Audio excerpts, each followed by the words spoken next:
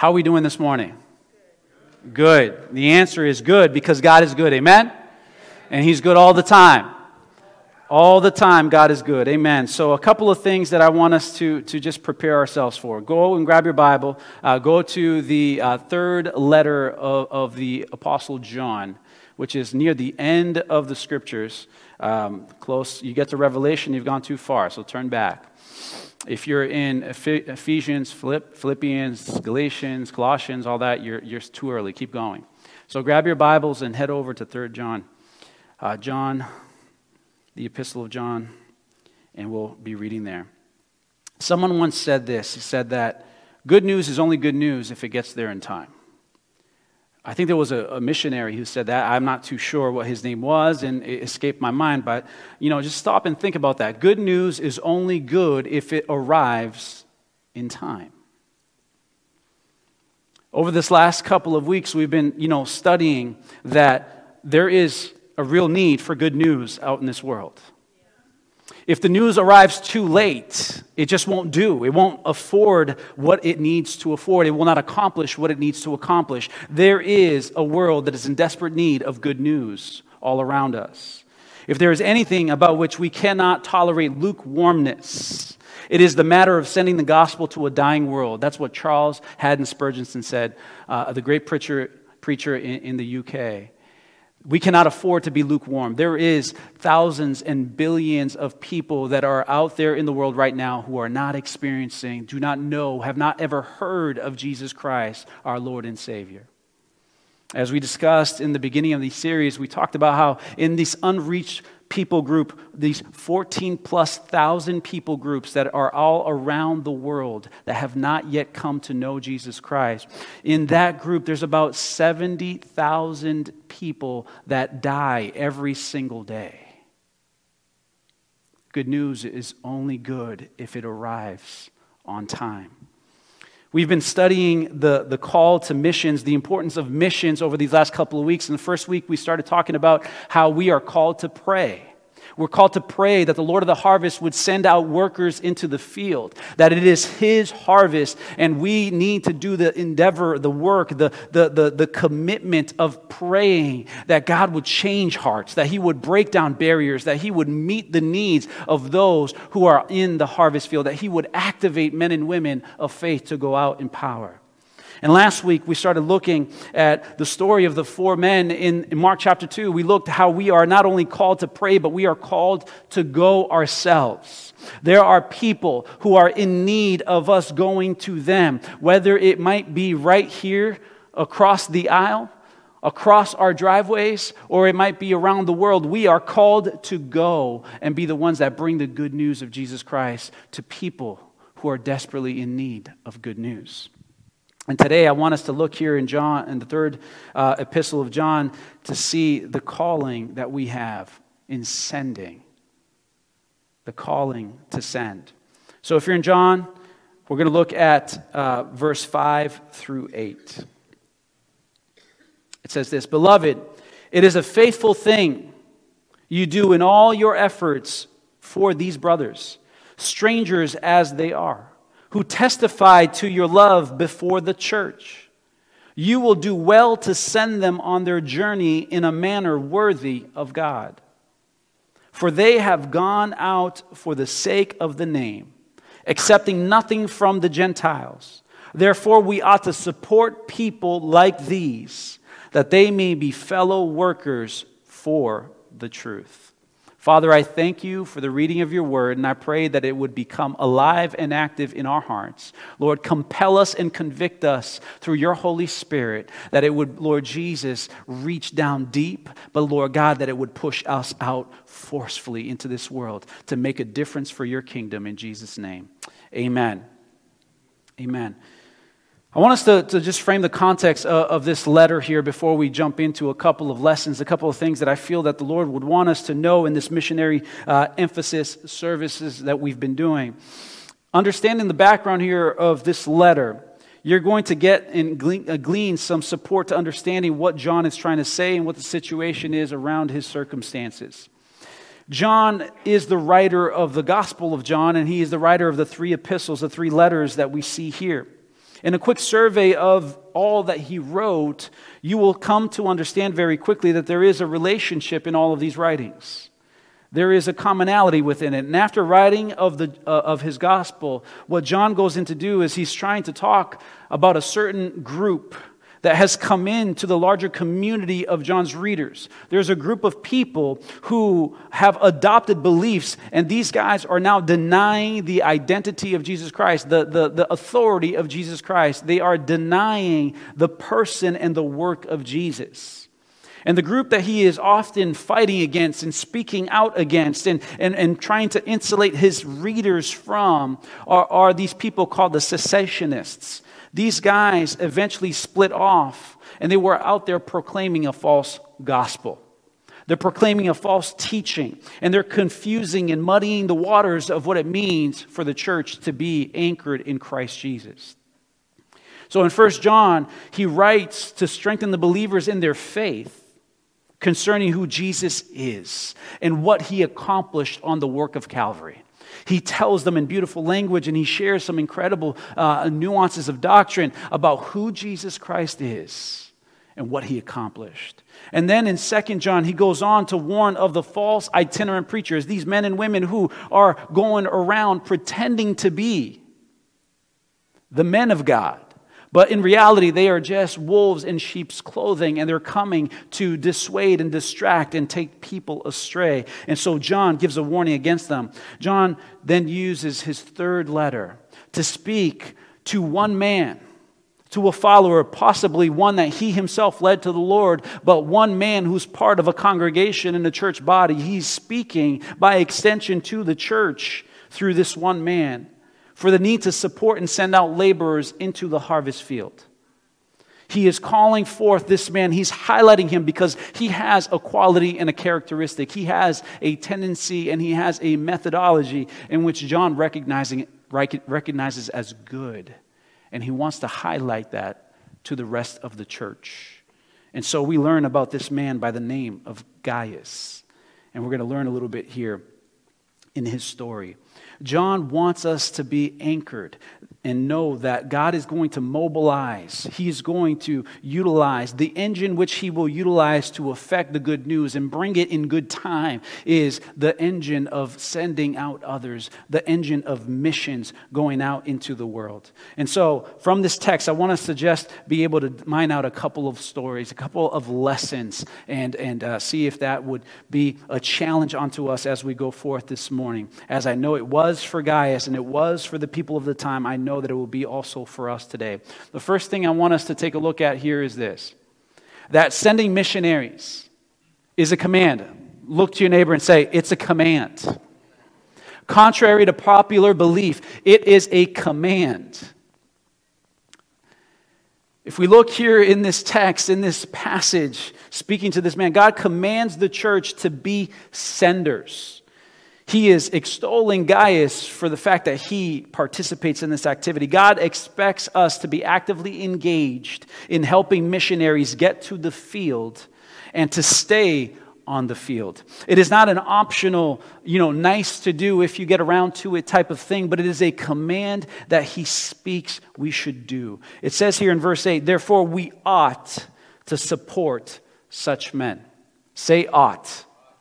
We ought to support such men.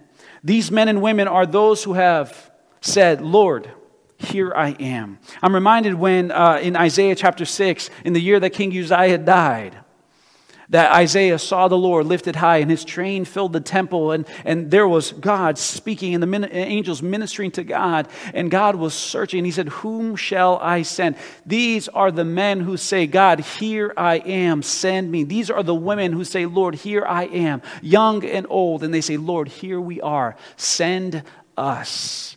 Send us into this world. Send us to carry your name.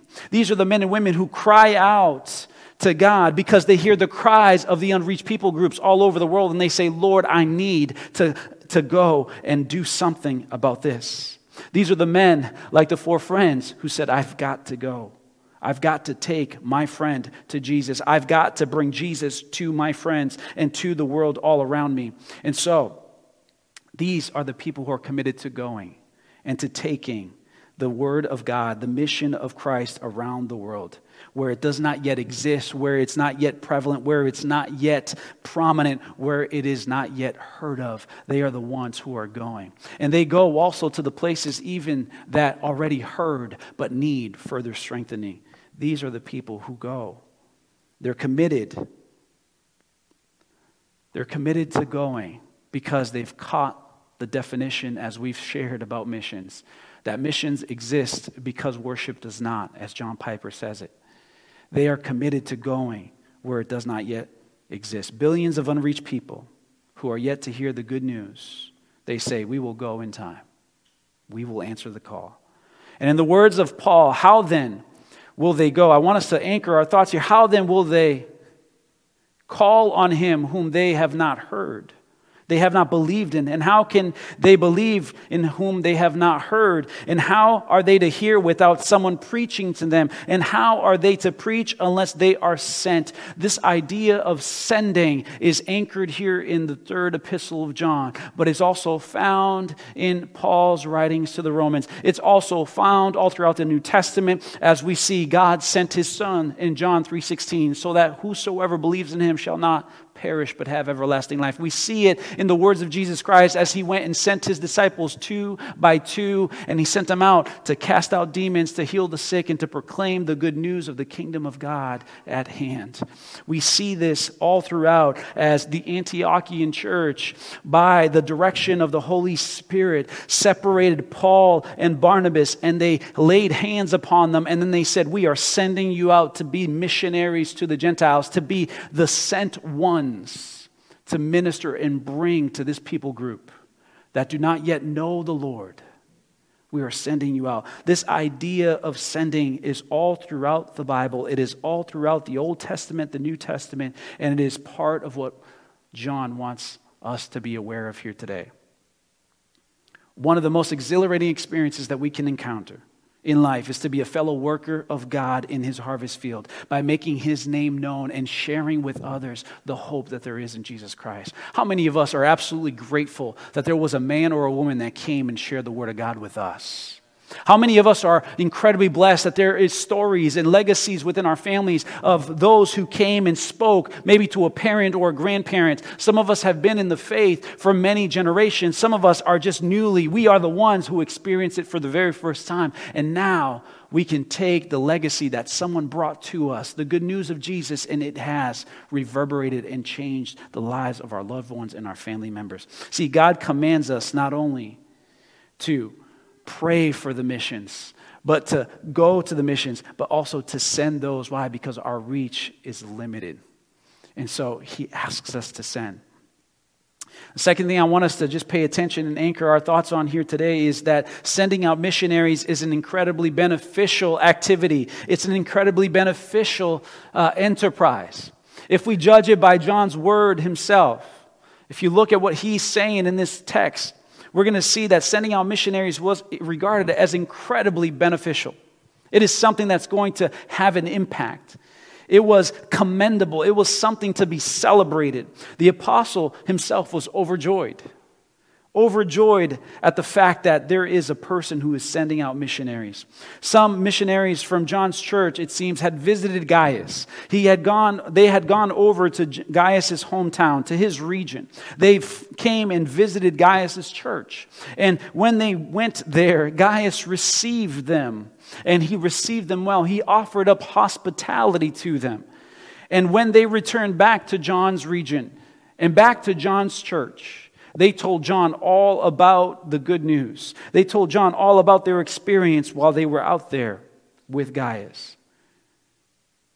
Look with me what he says here. He says, the elders, verses 1 through 4, the elder to the beloved Gaius, whom I love in truth. Beloved, I pray that all may go well with you and that you may be in good health, as it goes well with your soul. For I rejoiced greatly when the brothers came and testified to your truth, as indeed you are walking in the truth. I have no greater joy than to hear that my children are walking in the truth.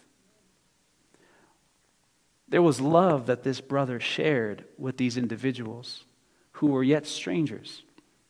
these men who were not known to him, but yet who came in the name of the Lord, he shared hospitality with them.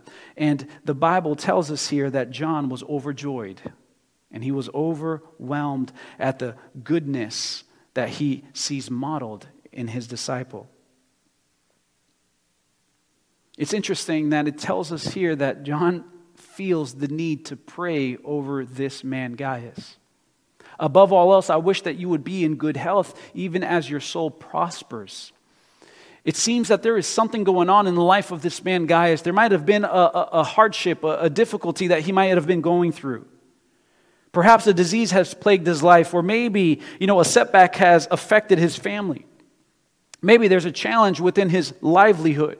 I don't know what it is. Maybe there was a famine or an issue that was happening in his hometown. We don't know what it is that he's going through, but yet John says, I wish that you would be in good health, even as your soul prospers. There is something that was anchored within his heart. Although the physical aspects or something was amiss in his life, there was something of great benefit and value that was happening within him. He was committed to the cause of sending others, of receiving and sharing hospitality. There was something good and beneficial that John says, just like you've done that, just like that has bubbled up blessings within your life, I wish that you would have blessings bubble up in your physical health as well. There is a benefit that comes when we send others into the field. There is a blessing that is our portion. Gaius' love for the missionaries assured that John, that his soul was indeed prospering. He was walking in the truth, and he was a worker, a co-laborer in the truth. When we are going forward in sending missionaries out and sending out laborers and partnering with the kingdom of God and advancing his gospel in the world, there are blessings that are reaped upon his children. John said, you will do well to send them in verse 6. The word for well carries a connotation of beauty. Wasn't there a passage of scripture that says in Isaiah and then also Paul, it says that beautiful are the feet of those who carry the good news. Beautiful are the feet of those who carry the good news to the poor. Beautiful are the feet. There is a beauty. There is a picture of well-meaning in that action. I don't know about you, but I don't think feet are appropriately beautiful, but if God is saying it's beautiful, then it's beautiful. It's beautiful because it's arriving just in time, bringing news while it is yet time. And how is that not beautiful? Isn't it beneficial when we encounter the gospel of Jesus Christ showing up at just the right moment when a person felt like they had no other recourse and they were ready to take their lives and they were ready to give up hope and they were ready to commit, the crime, or they were ready to go and just follow and listen to the voices around them. But yet God comes in hope at the right time and the right season. And how beautiful it is to be the ones that can send that in the right moment, to be able to dispatch that help when it's rightly needed. God has come through just in the nick of time in so many people's lives. It is a beautiful thing that brings incredible benefit when those who are anchored with the Lord say, I'm going to send in the right season and time. I'm going to anchor myself with this cause, and I'm going to send it because there's a benefit. There's going to be a benefit to the person receiving, there's a benefit to the person going, and there's a benefit to the person who sends. Those who carry the gospel are considered beautiful by God. And it's fair to say that if God views people who tend to those who need the good news, we can say that these are beautiful people that are sending out the word. I don't know about you, but I want to be a beautiful person. I may not have the goods to back that up, but you know what? I can make sure that I make myself into a beautiful person by sending out workers into the field. Some of us, we don't need a total makeover. We just need to go ahead and start partnering with people who are going out and answering the call of missions in this world. We need to say, Lord, I'm going to send and I'm going to be part of this plan and this purpose because it's going to be beautiful. There's going to be legacies and transformations. I remember Reinhard Bonnke sharing about the story of his family, that in his village when he grew up, where he grew up in Germany, there was a person within the village that was deeply ill and sick, and I can't remember now if that person was actually within his family, if it was part of his family or not, so forgive me of that story, but I remember that the person was so afflicted, it was so much pain and turmoil, that this person would moan in excruciating pain, and the cries of this person could be heard within that little village. But there came a day when a missionary came into that town, and they stayed and they entered into the house of the Bonnkes, and they started sharing the gospel of Jesus Christ with them. And they shared that Jesus was the one who came to seek and save those who were lost, and that he came not only to seek and save the lost, but he came to give life and give life more abundantly. He came in a manner that he was healing all sickness and disease. And so when they came to that place, they asked, where is the moaning and the groaning coming from? They went to the man and they spoke to that man. They prayed and anointed that person. And when they did so, the healing was effected in that person, and all the moaning ceased, and all the striving ceased, and all the pain dissipated, and that person was set free and redeemed. And what happened in that place where no other doctor could have done, God came in with the healing, and by extension, the gospel was heard and received in a powerful way. And that family was redeemed, and a legacy of faith was born. And Reinhard Bonnke has been a man who thankfully one day someone was sent to them. But he has been sent to the nations, and there will be millions of people in heaven today and when we come face to face with the Lord, millions and millions of people. Why? Because a missionary chose to go to a village in Germany and by extension share the faith, enacted a healing through the power of the Holy Spirit, and the gospel rang out in truth. People were set free. An evangelist was called onto the field, and lives have been forever changed. There's a benefit, church, when we send out people into the harvest. Not only that, I see in this passage here, if we look in the next couple of verses, that we are to send because if it's a command. We're to send because there's an incredible benefit in it, but we are also to be mindful of how we send. We don't just send missionaries in any which way. We don't just send them in any which way. What does it mean to send a missionary? How is it done? We're going to get practical here in just a bit, but first let's just look at the logic of verses 6 through 8. You will do well to send them on their journey in a manner worthy of God. In a manner worthy of God. Kind of reminds me of Paul saying that we are to live our lives in a manner worthy of the calling. For they have gone out for the sake of the name, accepting nothing from the Gentiles. Therefore, we ought to support people like these, that we may be fellow workers for the truth. John gives importance to how we send people out. We're to send them in the manner that is worthy of God. And why should we send missionaries in a manner that is worthy of God?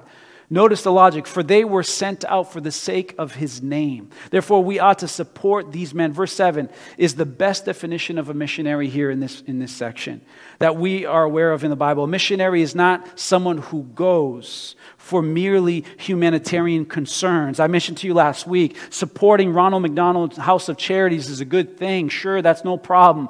Sending out money to all these different types of organizations and associations is great. Habitat for Humanity, incredible. Go ahead and serve and sow into ministries, into organizations such as these. That's great. But that is something that is benefiting society. But my question is it furthering the gospel? Is it bringing the ultimate reality of what is necessary? Those who we are supposed to support are the ones who go in the name of the Lord. They go in his name, carrying his message. They are there to build his kingdom and to further his cause. They are there to share and expand the kingdom of God. And that is the most critical enterprise that there is in this world.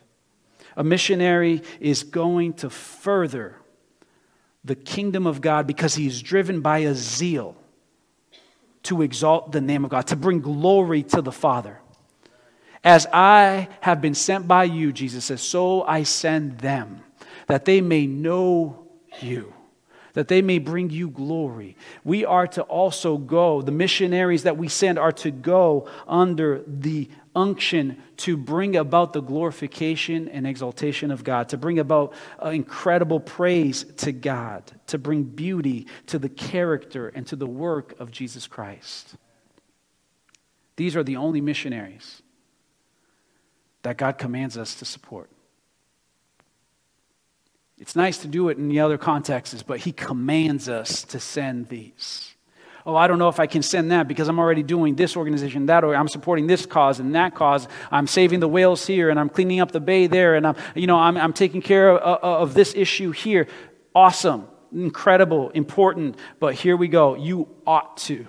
You are commanded to support those who are going about in His name. And since they go about for the sake of the name of Christ, they don't sell the gospel for money. They don't go out there so that they can advance their own little kingdoms or have their own self-advancement. What they're going for is to bring glory to God and to bring salvation to those who are lost, to seek and to save those who are lost, to not be served, but to serve those who are broken, to bind up those who are brokenhearted. They are going and saying, Lord, I'm putting my life on the line, and I'm laying down my cause for yours. And how do we support such people? How do we do the work that John is telling us to do here in this epistle? Surely it means a lot more than just adding their names to our budgets.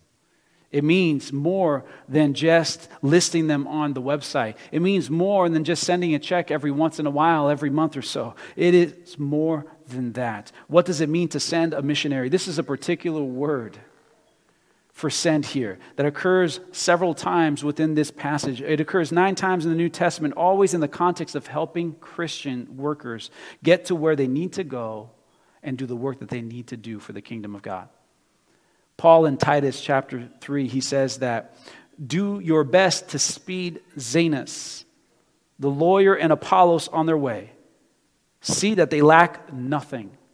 To send is to offer every practical help. And yes, last week I gave you guys a missionary faith promise brochure.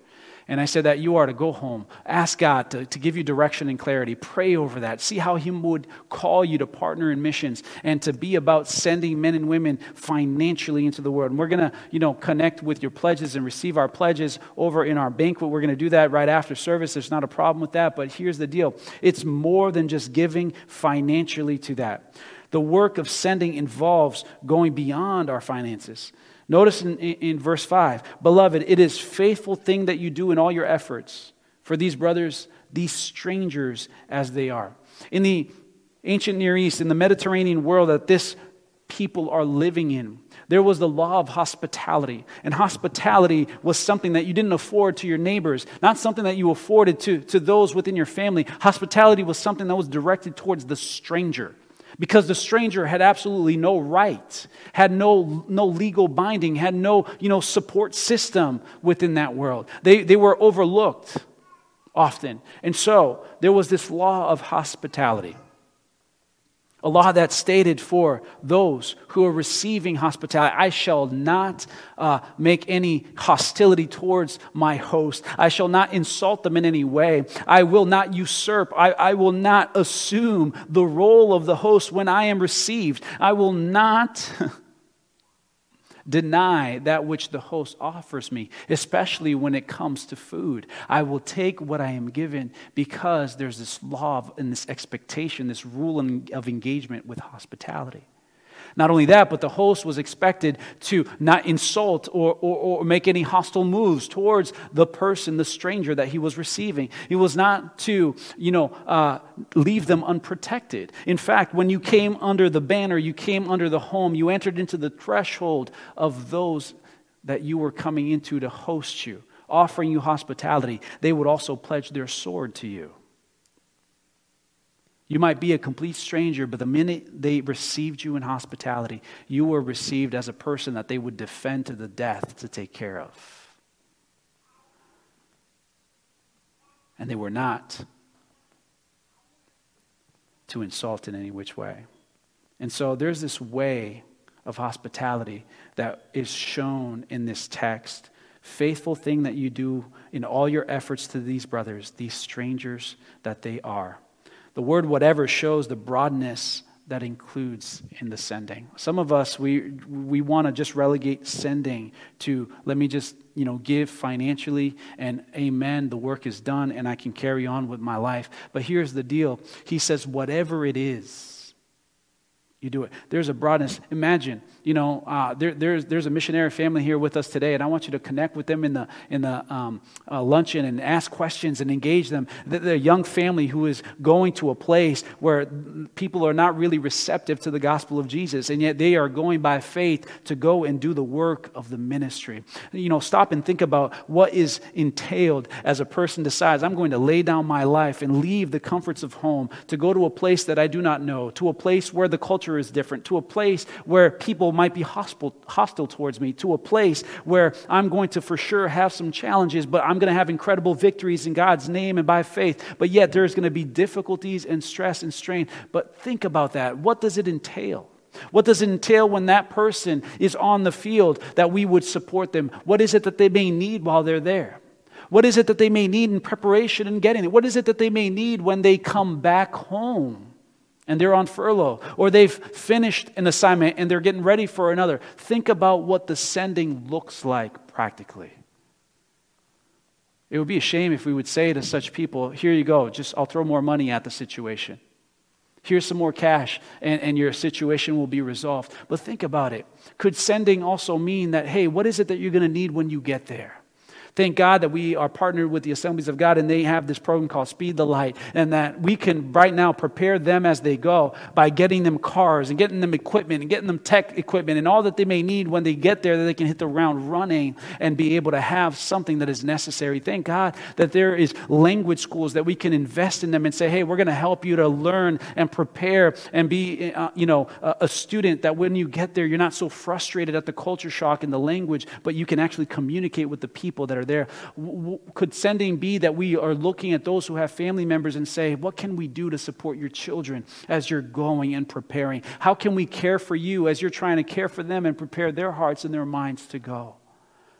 Could sending be that we are connecting with them, that we are visiting them, that we are in some way, somehow, that we are building bridges and that we continue to be a support system even while they're there?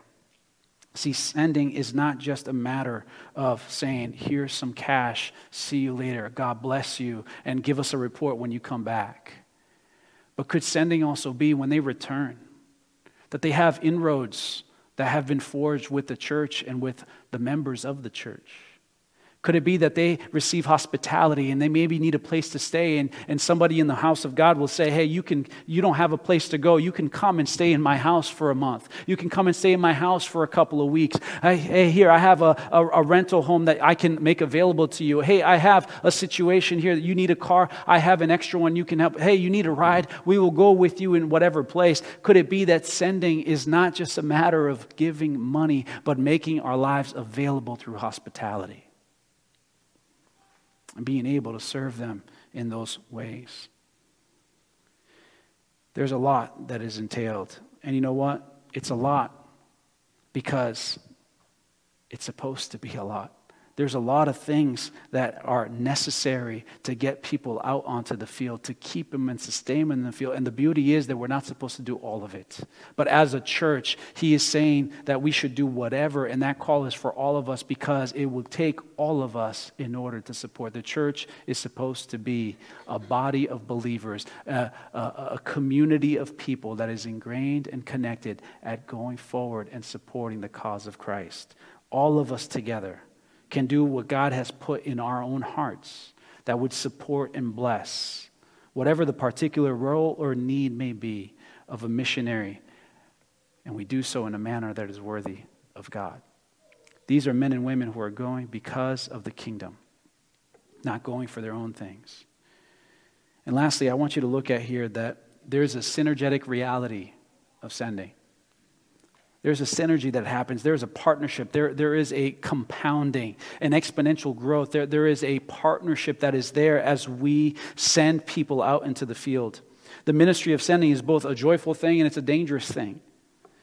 I mentioned in week 1 that we are to pray for God to send out workers into the harvest field. And we looked at, the scripture in Matthew.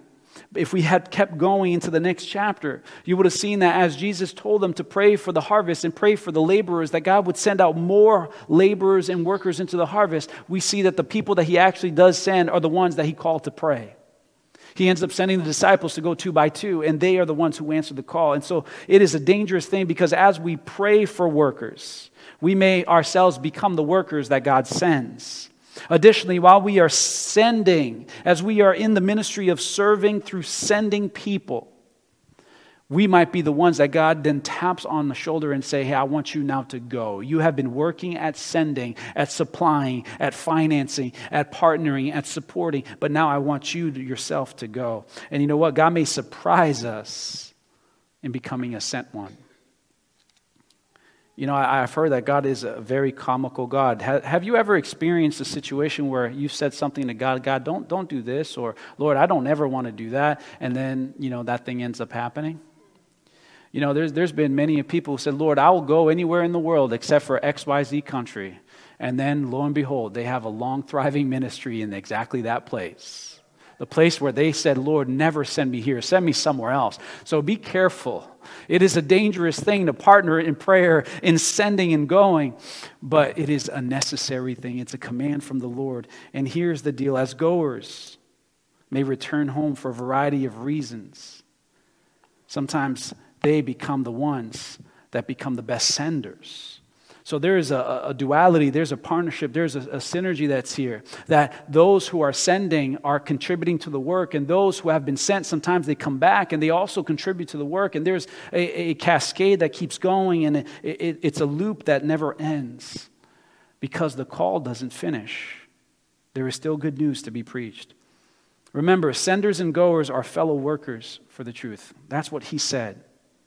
We become co-workers, verse 8. In the truth. The reality is that in the call to send people into missions, God does not categorize people which one is more valuable to him and which one is less. In the work of the ministry of Christ, to advance his gospel around the world, there is equal value in all of the players. There's equal value in every person that is called and every person that answers. Every person that partners. The one who sends is just as valuable as the one who goes and the one who stays and the one who ministers, the one who prays. We are just as valuable, and it's a synergy that is created. Because God wants to reach every tribe, every tongue, every nation, and every one of us is critical in the work. Not one of us can complete it on our own. As we support such persons, we become co-workers in the truth. And that's a more accurate translation from the NIV. In God's eyes, we are not in a hierarchy of value, with the missionary on top and those who send playing second fiddle at the bottom. No, we are all of equal footing. We may not be physically going to where we see the unreached people groups are. But when we support them, we go anyways. When we say yes to sending a man or a woman, young or old, doesn't matter whether their background or their calling, as we say yes to God and send, we also go by extension. We are in the field with them. Their story, like the story of the 4 friends, becomes our story. And we partner with them. In God's eyes, there is no hierarchy, like I said. Some give support and some are sent, but both are essential. Both are needed. And so I want you, that being said, to hear from our fellow co-worker, our fellow co-laborer who's out in the field. I want you to be encouraged by our fellow worker by the name of Don Butera, who's out in Indonesia. Take a look at the screen as he brings an update to you today. Hey, Celebration Church, Don Butera here in Indonesia. I just wanted to give you a little update and let you know some things that are happening here in Indonesia. I can't tell you, but I am just so honored. It is such a privilege to serve Jesus here in Indonesia. Like everyone during the pandemic last year, it seemed like it was going to be a difficult year, but we decided we were just going to press on through. And so we began to do outreaches all around our island. And our goal last year was one baptism a week. I'm sorry to say we didn't get there. We got to 48 baptisms last year. So it was a joy, man. It was so much fun. And so last year was good. And then this one village that we have been working in, we began to have relationship with the head of the village. They started reading their Bible. And then just 2 months ago, they said that they wanted to get baptized. And so they came to Jesus. They were baptized, and now we have complete open doors in that village. Oh, we have now about 15 people that have been baptized from that village, and we have some small groups started there. We're really excited. We're looking forward to what God is doing. The head of the village just said, whatever you want to do. They even gave us a building to meet with the kids and with the moms and start doing English training, about doing medical clinics. And, we're looking forward to putting a Transforming Life Center there in that village. We're excited. And so this year, I want to tell you something that's just as they say in Indonesia, luar biasa, which means just amazing, just outside of the ordinary. And that is that our goal this year, my goal was, I've been working and partnering with this organization, and we have developed a training program where we can launch and start churches. We want to train these individuals. And so our goal was 30 churches, to start 30 churches this year in different islands all around East Indonesia.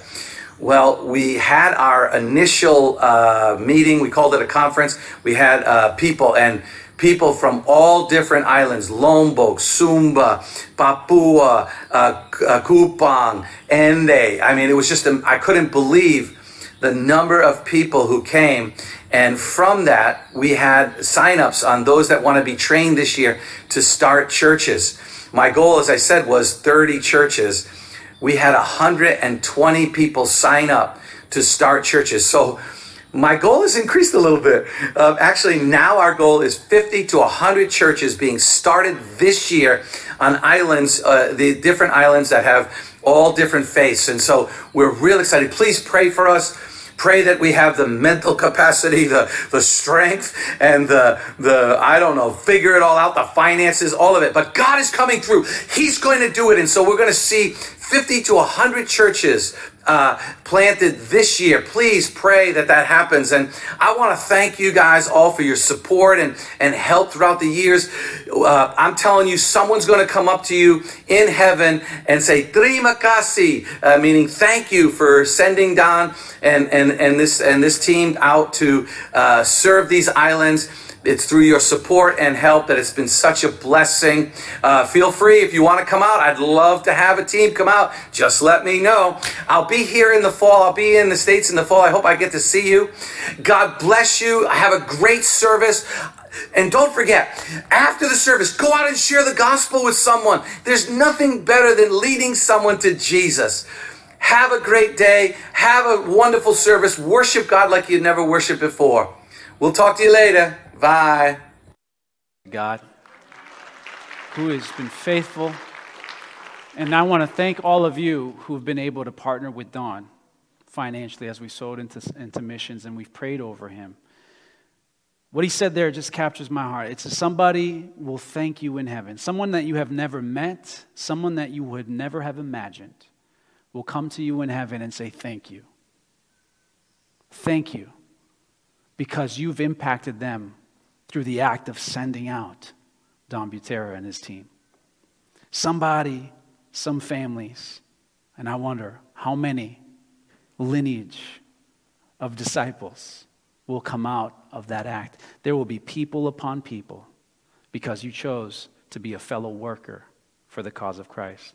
I'm going to invite the team to come up, and we're going to spend some time just in reflection and prayer as we close out. There was a story of a man who was looking at a precipice, and he saw there was a mine, and he was at the edge of this unexplored mine, and he was looking down. He wondered what it would cost for him to cross that threshold, for him to go down into those dark, dark spaces. What it would look like if he were to descend away from the life as he knew, and he would penetrate into that darkness. As he returned to his friends, he said, "Well, I will go down if you will hold the rope. I'll go down if you hold the rope." A small group of English pastors in the late 18th century looked at what seemed to be an insurmountable task. These men looked at this situation. The spiritual darkness that they saw in the country of India was too big for them to not leave unanswered, for them to ignore. And so these friends, they desired to bring the gospel of Jesus Christ into that space, to that distant nation. William Carey said that he would go if his colleagues would stay behind and commit themselves to holding the rope. Andrew Fuller, we hear of William Carey, but we don't often hear of Andrew Fuller. Andrew Fuller was one of those English pastors who stayed in England.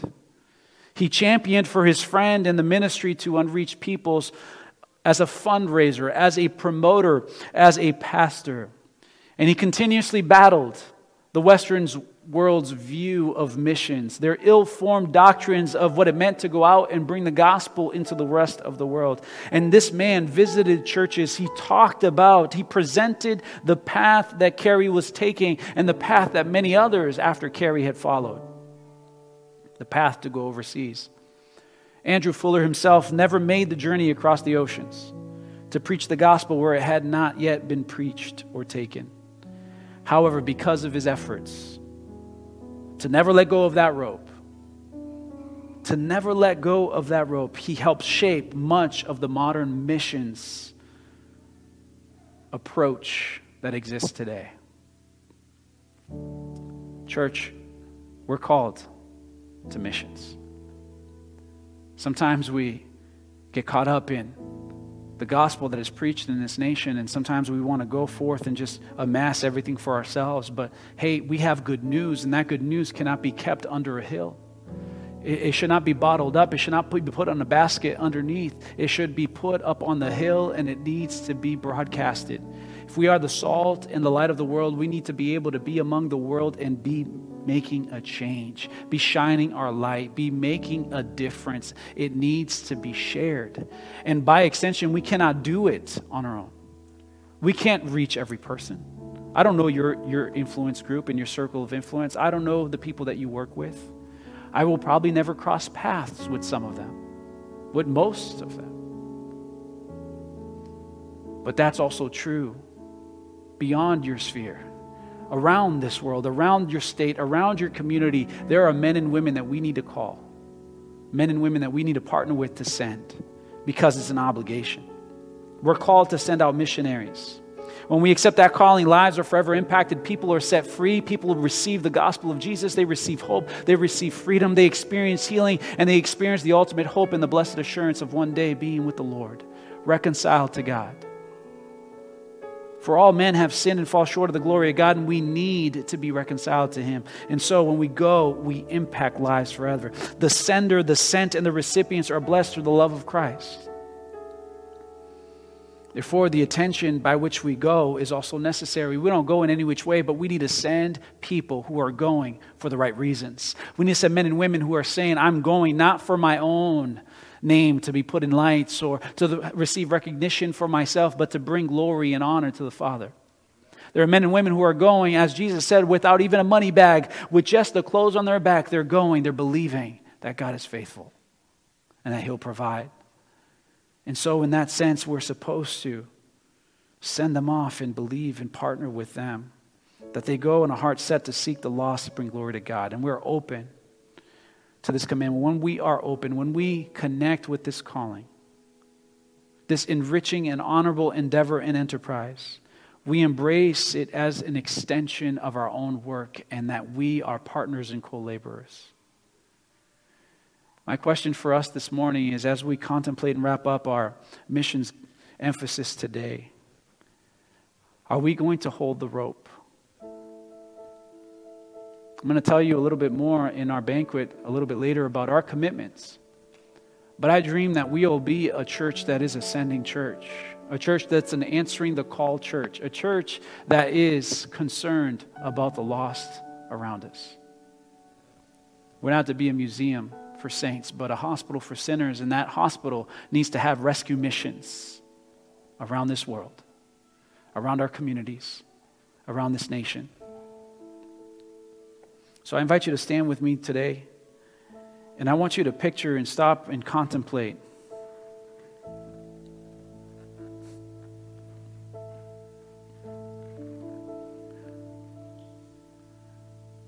Just contemplate this. If you were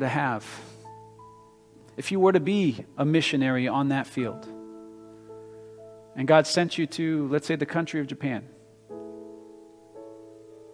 sent you to the Congo in Africa,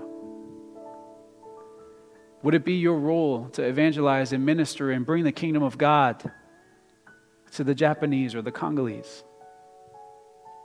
I bet you would say, yes, that would be my job, that would be my calling, that would be my purpose. That is why I've been sent. I'm going in the name of the Lord. But now let me ask you this. How many of us might have a Japanese neighbor or a Congolese neighbor? How many of us may have a neighbor from a country that we would feel if we were missionaries to it, we would be reaching out to them? Well, in the same way, God expects us to answer the calls that He gives us. We are not responsible for the call that we don't receive, but we're responsible for the ones that come our way. And when we read this book, there's a call that we know we absolutely need to do. We need to pray. We need to send. We need to go. We need to do all these different things. And that's a call that God will hold us responsible for. I know we can't embrace every single cause or financially support every single missionary. It's impossible, but it's a work that we collectively do. And what I want you to stop and consider is, Lord, have I let go of the rope and overlooked my responsibility? I want us to stop and just ask God for forgiveness in this moment, in this area, because I know that I have not done more than I should. I thank God for the privilege of sowing into missions in this church. Every paycheck money comes out and it goes to here. I'm grateful that God has given me the opportunity to sow into financially, independently outside of this church, other missionaries and friends that I went to Bible school with and pastors that I know. I'm grateful for that, but I know that there's more.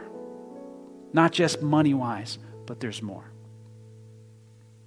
So as you contemplate and consider this, let me just pray a blessing over you. And if you need to take some moment before we go and have lunch and enjoy the festivities of what we have planned over there, just take some moments here.